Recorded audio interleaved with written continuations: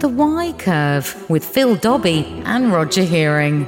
Who decides who businesses have as their customers? Well, they decide, obviously. I mean, you can't force companies to deal with people they don't like. Yes, but what if that decision's racist or sexist or homophobic, or they just don't like their politics? I mean, is that acceptable? That's at the core of the row between Nigel Farage and NatWest, a row that's already cost 2 senior executives their jobs and could bring about a change in the law. So where does prudent business practice end and unfair discrimination begin? That's our subject. This week on The Y Curve, brought to you by Wigmore Associates. The Y Curve. So, being debanked. Yes. That's what they're calling it. Which is what we're talking about, really. Yeah. So I would be quite happy when I came to this country.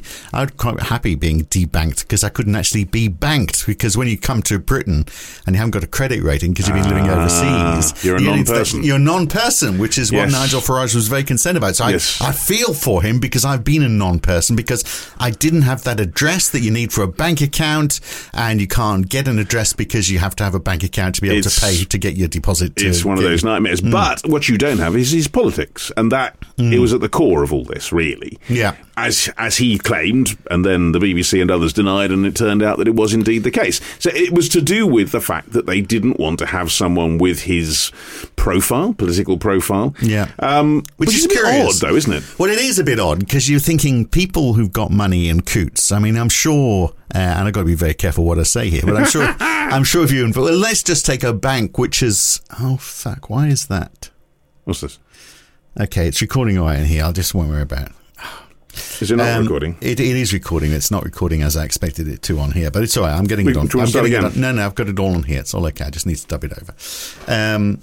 So I have to be very careful what I'm saying here. But I mean, you take, maybe not Coots, but you take a bank with lots of people with lots of money. There's going to be question marks, aren't there? Well, you don't about know where what does they that think, money come from? Where does the money come from? What is the affiliation of the people who have the money? Yeah. What are their outlooks? But is that any business of the bank? That's what it really comes down to. An ethical bank. So, I mean, is this a question of a bank with ethics? And if you go down that road, whose ethics? Well, and that is the big problem about ethics generally. I mean, what you believe is ethical might be completely opposite to somebody else. Yeah, so, and is it any business of a business you're dealing with? Because in the end, if it's a commercial relationship, I mean, there's an interesting area called PEPs, politically exposed persons, that banks are supposed to. We will hear about this from Anya in a bit. This is something they've got to look at. They're told, particularly to do with foreigners who have bank accounts, you have to look and examine politically exposed persons in case they are, I don't know, dictators of major countries or whatever it is. But applying that within Britain, I don't know. It gives worries, not because, I mean, Nigel Farage, many people disagree with him, but if it applies to one side of the political divide, I guess it applies to the other. There's also, I mean, if you take it, they extrapolate it and apply it to any other business, though. I mean, surely you have to have some ability to choose who you do business with. And Nigel Farage, I mean, he is milking it a bit. I mean, he wants the whole board of NatWest to resign now.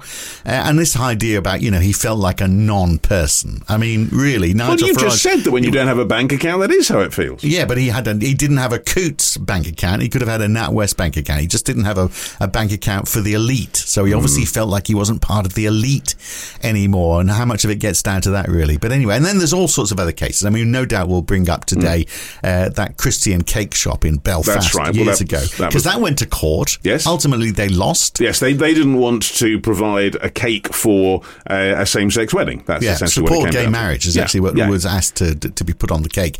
And that went to the Human Rights Court in the European Court of Human Rights. So it went right to the, as far as it can go. But it does go the other way. Gina Miller, famous campaigner during the Brexit campaign, who was trying to get Britain to prevent Brexit effectively, she had a small political party. Again, the bank didn't want to have her on their lists and got rid of her. So it's a principle rather than, I think, a particular political line. Well, okay, now, if business ethics are important to you, then you want to do business with Wigmore Associates. No doubt about that. They are a boutique wealth management company who can look after your investments, your assets, and your pension. They'll do their best to ensure you're getting the best return, the return you deserve, so there's more money for your future and your children's future, and that you're not paying more than you have to the tax man.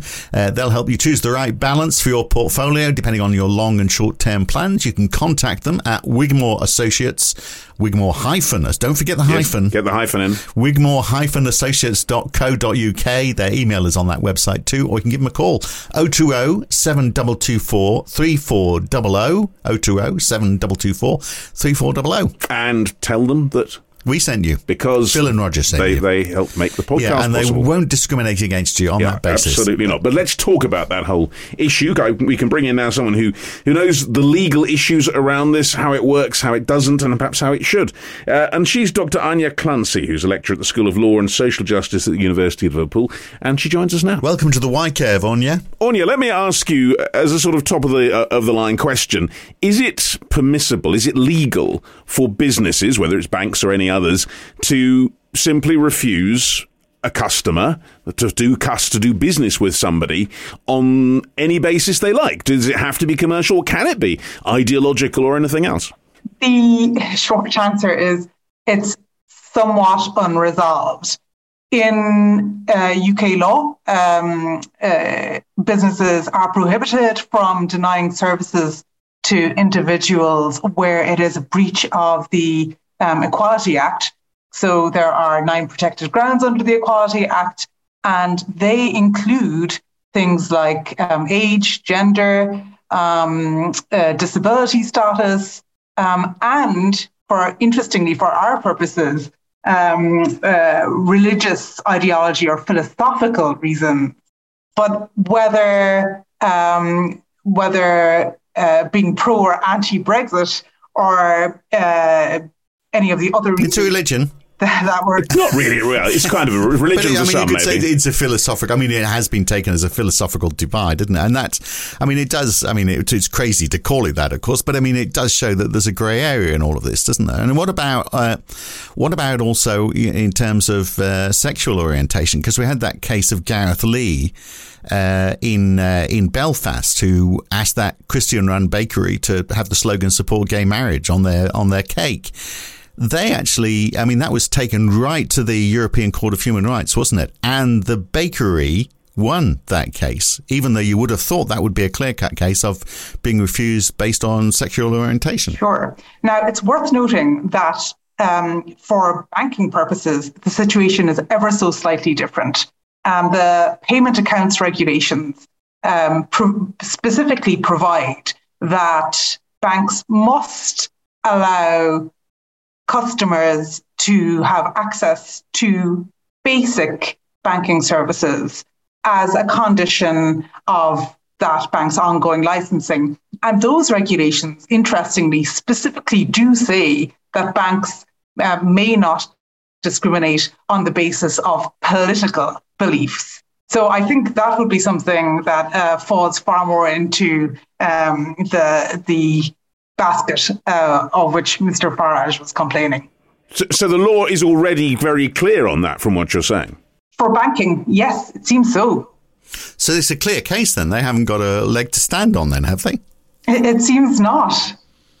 Even though they are a bank which is quite exclusive, let's put it that way. I was explaining this to my mother-in-law who's visiting over from Australia at the moment. She didn't know she vaguely knew who Nigel Farage was, didn't know anything about Coutts Bank, and I was explaining, I said, well, you've got to earn $1 million to open an account in this bank.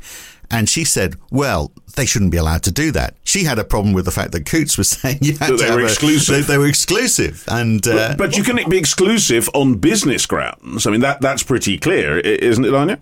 That's precisely correct. So there are 9 banks, I believe, in the UK, the 9 largest banks, who are compelled to offer basic banking services to everyone who wants them. And when I say basic, I mean a current account into which people's salaries can be paid, or social welfare payments can be paid, and who will be able to withdraw cash when there is cash in there. There's no obligation to provide any of the ancillary services that you might ordinarily have with a bank account, including, for example, access to loan funds, access to an overdraft facility or anything like that. Now, I'm sure one of those 9 banks is NatWest, though, isn't it? So Nigel Farage was offered an account at NatWest.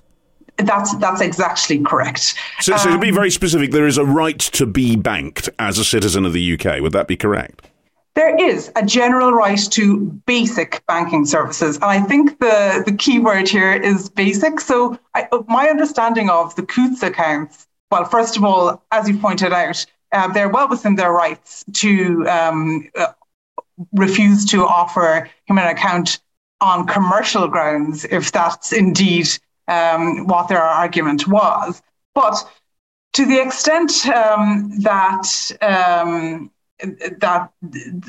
he wants anything other than the basic banking services, he's really not entitled to that. So he managed to get hold of this 40-page document, which basically called him xenophobic and racist. I mean, it was an internal document on the part of the bank, but I guess it becomes proof for what you're talking about. So he wants to take action. He wants to take it further. I mean, doesn't this set some sort of precedent, though? If you've got a document which is developed for internal use, then gets exposed externally, I mean, it's like someone's writing something in their diary and then you take action against it because you've said something. But that's true in lots of areas. If you've got the actual evidence of a particular set of circumstances or thoughts of an internal document, that is evidence in a criminal case, potentially. Yes, I mean, the interesting thing that will come of this, or the potential interesting outcome from this service access request that Mr. Farage has made, which he's completely entitled to in any organisation which pulls personal data about an individual, they're entitled to make a subject access request about what documentation is held on them. But it will be interesting to see what impact this has on what banks are willing to record in their internal documentation going forward, where they're making decisions like this, and whether perhaps banking committees might end up being a little more self-censoring than they otherwise would be when they're having these kinds of discussions. But banks do have to protect themselves if they've got concerns about people who, so if you've got a lot of money in your bank account that's come from, an unusual path to get to you, if they suspect money laundering, for example, even if they just suspect it, I mean, don't they have the right to say, well, okay, this account is now too risky for us. We can't prove the case, but we just don't want to take the risk. We're not suggesting, by the way, that Nigel Farage has that kind of money. No, not at all. No, I mean, I didn't even mention him in the sentence. But I mean, it's because banks are obviously all about risk and risk mitigation, and you've got to give them the ability, if they just have a concern, even if they can't prove it, to say, well, yeah, we're not prepared to take that risk just in case. Yes, that's exactly correct. And this is reflected in the rules that apply to banks and reflected in the fact that Mr. Farage and all other politicians and all close associates of politicians and their family members are regarded as being potentially politically exposed to high risks of bribery or other forms of graft. And consequently, banks are required to apply what's known as enhanced due diligence against the operations of the accounts of politically exposed persons. Yeah, that PEP is a very specific legal category, isn't it? That's exactly correct. Now, banks do have some latitude in to whom they continue to apply PEP designation to. For example, under the English anti-laundering regulations, banks are required to continue to apply enhanced due diligence, enhanced levels of oversight to the bank accounts of PEPs for 1 year after they leave office. And if they choose to, and if they suspect that someone is particularly high risk, then they can continue to apply enhanced due diligence against that person for as long as they wish to thereafter. But could they say, well, this person is particularly high risk for the reasons you said, so we actually don't want to have them associated with our brand or be part of our business model, and we won't bank them? Is that legal? It is legal insofar as the bank wishes to take a commercial decision to de-risk themselves, but they'll still be required under the payments accounts regulations to provide basic banking services to that customer who's a PEP. Right, which with their argument would be, well, we're doing that with NatWest, not with Coutts. Yeah, that's correct. Yes. So overall, just drawing the threads together with this, it does look as if the bank, NatWest in this case, have behaved much against the regulations as specified. But as we said, they did offer another account.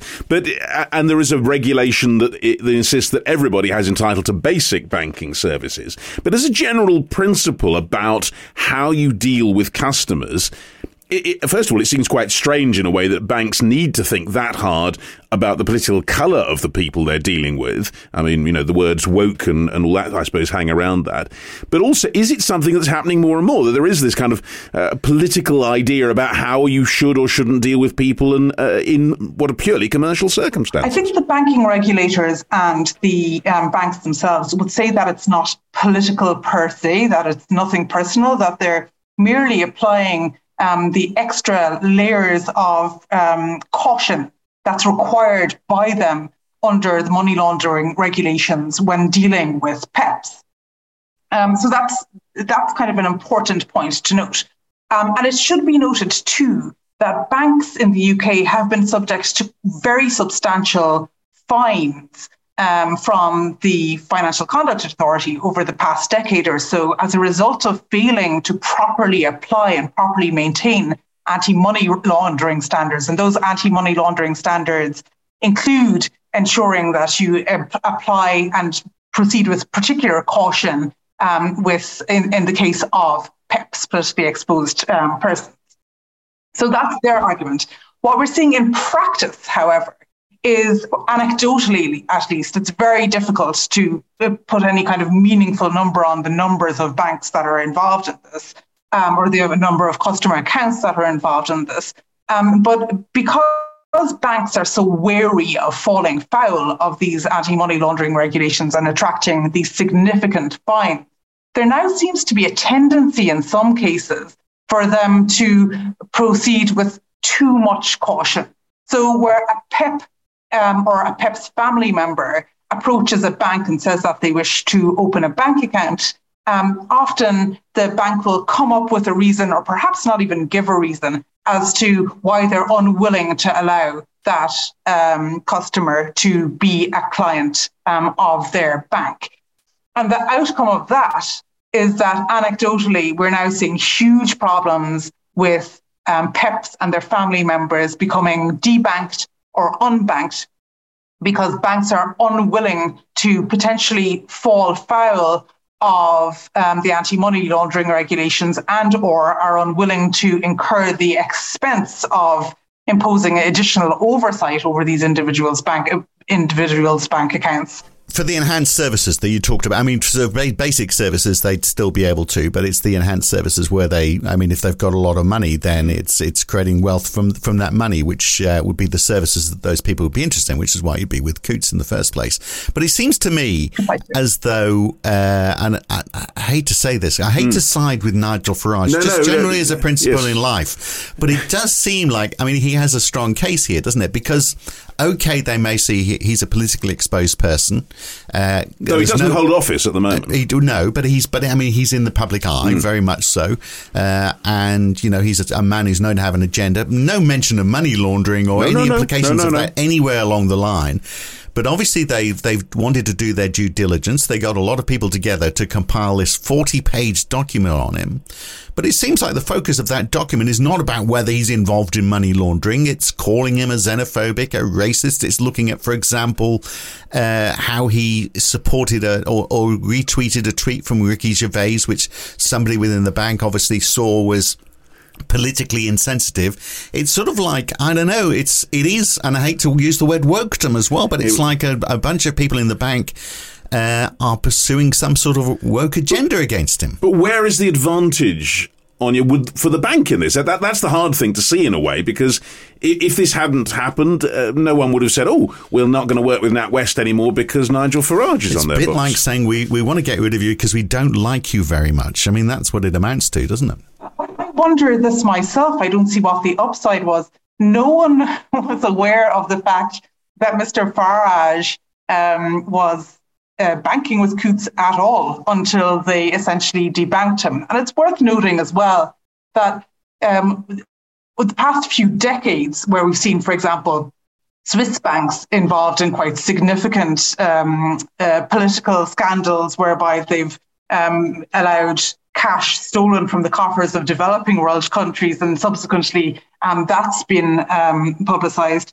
In none of those situations where it subsequently transpired that those Swiss banks had facilitated money laundering and graft, was there any suggestion that customers started walking away from those banks for that reason? So it's confusing to me why Coutts has taken this line. I suppose on some level, because they're not subject to the requirement to provide basic accounts services, because they are not one of the 9 large banks, they're a subsidiary of them, then they are entitled to exercise discretion on the grounds of whatever reason they wish. But on the other hand, it's very difficult to see what the upside for Coutts was in making this decision. And one of the issues at the heart of this is also privacy, and banking privacy is a sort of principle. And in fact, one of the complaints that Nigel Farage had was that his privacy was compromised, and that normally means banks don't go around saying, we're a great bank, look at our list of customers, because people don't want to be known to be. Wasn't his privacy compromised because he got them to release a document all about him? I mean, No. I think the point was that the head of NatWest had actually talked about him at some gathering and his banking arrangements, because privacy, Anya, surely is, if it's not a legal duty, it's certainly a customary duty of banks, isn't it? Yes, absolutely. And I suspect, and we don't have any real insight into why the head of NatWest ended up being axed from their position, but I suspect it was the failure to respect customers' privacy as much as any other reason that they eventually had to go. So what about outside the banking world then? So if Nigel Farage came to me and said, hey, Phil, can you make a podcast for me? Because that's what I would do for a living these days. I mean, would I be in my rights to say, no, I'm not going to do that for you, Nigel, because I don't like you very much? It would be fine for me because I'm not a bank, wouldn't it? Possibly. It depends on what basis you've decided not to represent him. This issue is quite a current issue of debate in legal services being provided to individuals who might not necessarily have the best of intentions in entering into legal cases. And I'm specifically talking here, particularly pre the invasion of Russia's invasion of Ukraine, of the tendency of Russian oligarchs to weaponize the courts in London to intimidate or chill or silence particular journalists, for example, Tom Burgess or Catherine Belton, both of whom... Yeah, these are what they call the slaps, I think, isn't that the term? Right, yes. So some commentators have pointed to the fact that some law firms don't seem to have any big problem with representing oligarchs in those situations, even though those cases represent what is probably an abuse and a weaponization of the English legal system. In those cases, it's very difficult to see an ethical case against turning down those individuals. So if you don't like their intention or if you don't like their politics, there should be no reason in principle why you shouldn't be able to turn down their business. But in law, maybe that's... I mean, wouldn't law be the same as banking? Well, I think it's different because isn't there a tradition, if it's only traditional, perhaps you're right, that it's almost like the taxi rank. Legal firms have to pretty much take the next one that comes along. They can't make judgments. Isn't that part of it? Whether they believe they're guilty or not. Yeah, exactly. No, there's absolutely no requirement. Obviously, they are prohibited from... and it is a different... situation in the case of barristers, but I'm talking about solicitors' firms in particular, provided that they are not falling foul of the Equality Act. There's nothing in principle from their turning down potential clients.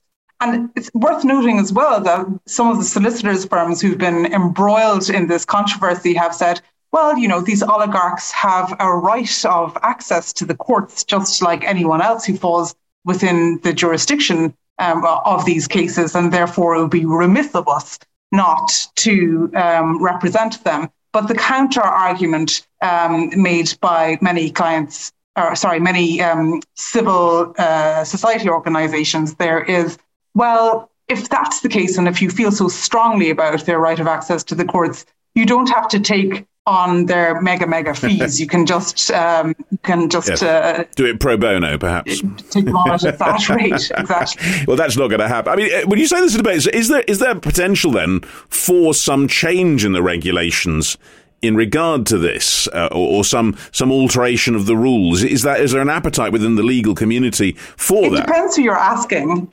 There doesn't seem to be a strong appetite from law firms. It's not something that the Law Society has come out strongly on one way or another. The government is currently developing rules around SLAPP with a view to making... We should just say what SLAPP stands for. I said we throw this term around. So it's to do with trying to suppress comment. But do you know what the actual initials stand for? It stands for Strategic Lawsuits Against Public Participation. And the idea behind them really, or one of the primary drivers behind initiating those strategic lawsuits, is to silence or chill critics rather than to meaningfully seek recompense because your name, in your view, or your reputation was sullied in the press or by a particular author. So beyond all of this, I mean, it's the cases, because it's muddy, isn't it? It's all very muddy.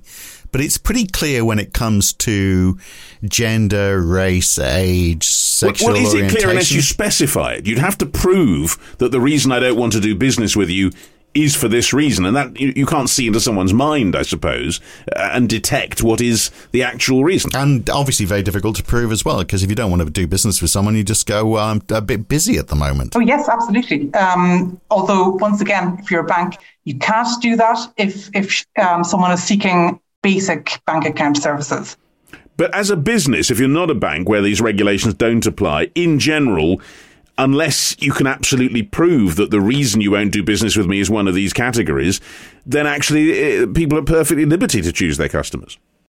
That's correct, yes. But I mean, but where do you draw the line on all of that? Because if it is a subsection of society and you say, you know, you quickly get into the road of, if you can't get on a bus or you can't eat in particular restaurants. Well, that's what I'm thinking. It would be very difficult. You're sort of getting then back to, South Africa in the 80s, aren't you? Yeah, and you might know, Anya, that shop will not serve people who are black, for example. I mean, imagine. Well, I suppose if you had a situation where you had a shop where you knew that they would not serve people who were black, and you were able, I suppose, in some way to evidence that this seemed to be systemic, then there would be scope, perhaps, to bring a case against them under the equality legislation for discrimination on the grounds of race. But it'd be quite a hard thing to prove, I want to imagine. It might be very obvious to everybody, but it would be, in terms of legal proof, it's quite a high bar, isn't it? That's absolutely correct. And more generally, the stress, the energy, the cost of initiating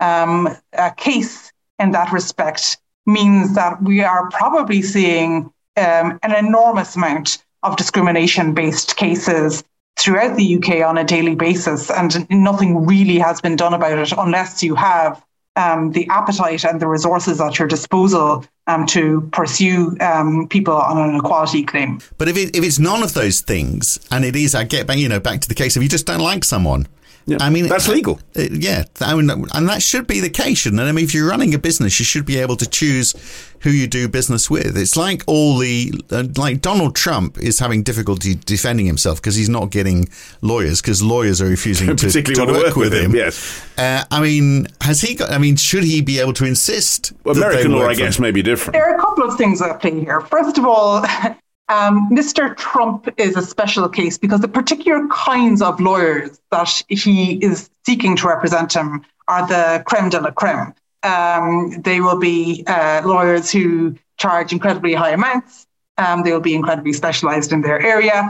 No one is suggesting that Mr. Trump is being denied legal representation outright. I'm sure he can avail of the federal legal aid appointed lawyer if he wishes to. So I don't think that that case really stands up in Mr. Trump's case. It's not like he's being denied access to legal services or access to court outright. It's more he's being denied access to his preferred lawyers because they don't want to work with him. He can certainly pay for it, for sure. And I suppose drawing that to the UK then, Anya, if someone who has a terrible reputation wants to be represented in court, perhaps on a civil case as opposed to a criminal one, must a solicitor be found to represent him or her, or is there no actual right to be represented? Could a solicitor just say, would all solicitors say, no, we're not going to touch that? There is a right to be represented in criminal trials, and therefore, I'm not strong on what the particular rules around legal aid solicitors and their requirements. But beyond legal aid, I mean, if you've got bags of cash and you want to get the best, and the best say, well, I don't want to represent you, is that perfectly acceptable? They're absolutely within their rights to turn someone down because they don't agree with their political views, for example. So that form of discrimination can exist in the legal area. To some extent, it can exist in the banking area, and more generally, commercially, the capacity to turn down people you don't like is considerable. So it sounds like the law is a bit woolly on all of this, but I guess it has to be because, I mean, how do you define how do you create something that is very definitive? Because there's so many moving parts to it. Yeah, and there is a need for equity in this, a need for fairness. There is, and that's presumably why the banking rules are different from any other rules when it comes down to turning someone down or not being able to turn someone down for basic bank account provision on the basis of their political views. The difference there, especially in an increasingly cashless society, is that it is more or less, or increasingly at least, very difficult to exist in society without basic banking services. Probably you can exist in society without hiring the creme de la creme lawyers of your choice, if you can afford them, and you can instead just opt for, in criminal cases, for example, those provided by the Legal Aid Board. So what changes as a result of this whole Nigel Farage episode? I mean, does the law need to be refined in a particular way? Are there repercussions coming from this? We're already seeing anecdotal evidence of repercussions. So the FT this weekend, the Financial Times, reported on a Facebook group of various individuals, including family members of PEPs. The Facebook group in question now has apparently 6,000 members, all of whom are swapping tips on how to get the subject access requests, apply for them, successfully get them, of the same kind as the 40-page document that Mr. Farage successfully applied to from Coutts. So there's more of this to come. So that they, in turn, can find evidence which will allow them to dispute banks' decisions to debank them or to cut down on the number of services available to those particular individuals. So that's the first thing. And it's worth noting, too, that the Cities Minister has written to the Financial Conduct Authority and has urged it to expedite a planned review that it was going to undertake anyway into how banks deal with the bank accounts of PEPs more generally. So this has sparked a lot of discussion around banks being perhaps too ready to withdraw or refuse banking services to PEPs. And that may change, and it'll be interesting to see if it does and what the consequences are. Anya, thanks very much indeed for being with us. Very interesting area of where change could be around the corner for political reasons, but perhaps applying it on both sides of the political boundary. Yeah, Nigel Farage driving change again. Thanks, Anya. Take care. It's been a real pleasure. Thanks both. Bye. So anyway, Nigel Farage is never going to come to me and ask if he can have my business. No, but he's not. He's not going to bank with you, that's for sure. No, for sure.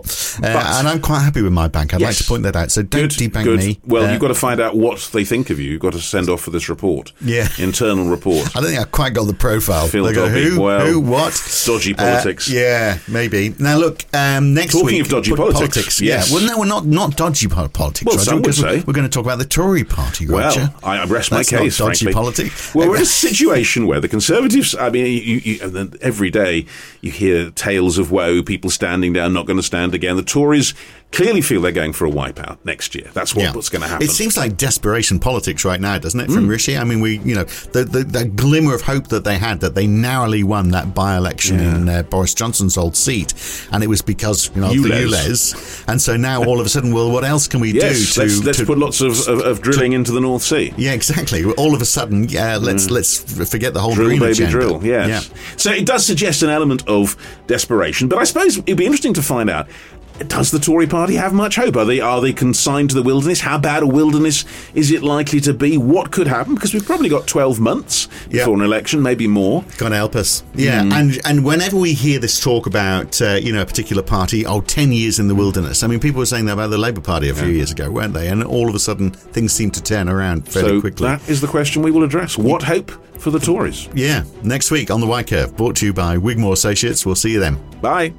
The Y Curve.